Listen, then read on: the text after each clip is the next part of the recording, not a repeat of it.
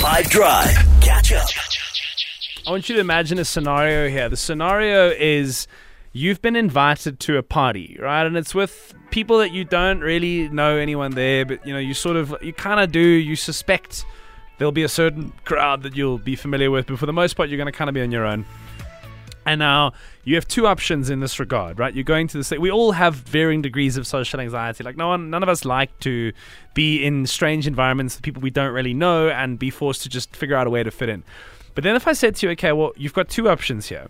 Your one option is that you get given a +1, but this +1 is an acquaintance. It's like someone you barely know. Or you just go by yourself. What would you rather do? Like, what's the least awkward thing? I guess, like you said, we're also socially awkward in some way, but I'm really bad, I think. So I'd rather have an acquaintance +1 so that I have a dedicated, friend.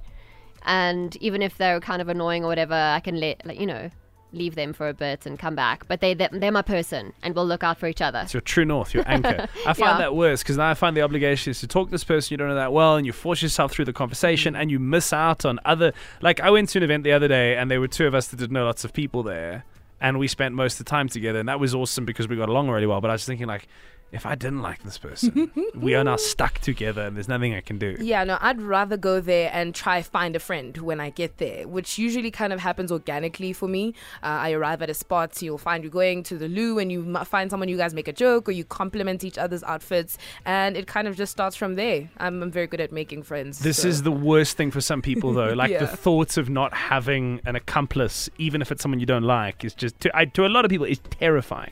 You know what I'll do? I'll tell myself, listen, I'm going to go alone. And this is an opportunity for me to make a friend at an event, start networking. But in reality, I'll end up going there and just chilling on my phone. Yeah, I don't know. Just quickly checking my emails on Instagram.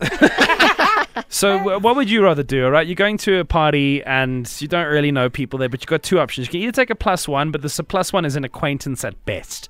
Or you go by yourself. Which of the two of those options are less terrible to you? 0825505151. I think both these options are horrid.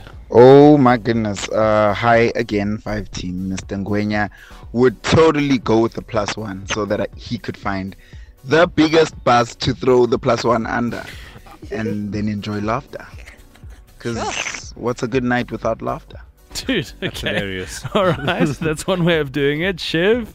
Hello, 5 Drive. I would rather go alone. I have done that repeatedly, even to 5FM events, and always found myself enjoying it, even if I didn't strike up a conversation, make friends. But often I do meet up with some person who shares some sort of commonality, and we enjoy it. Speaking of, there is another opportunity for a 5FM event. It's super exclusive. It's in studio. It's with Roger Good, but here's the best part. We are on before Roger. You can check us out as well. But that's on the app if you want to look into that. Seriously cool, though. Roger threw an amazing party last time, and you should go check it out. Hey, aren't you the social butterflies? I envy you all. What I do is just, I'm sick, I'm not coming, sorry. That is, of course, the third option, just straight up not to.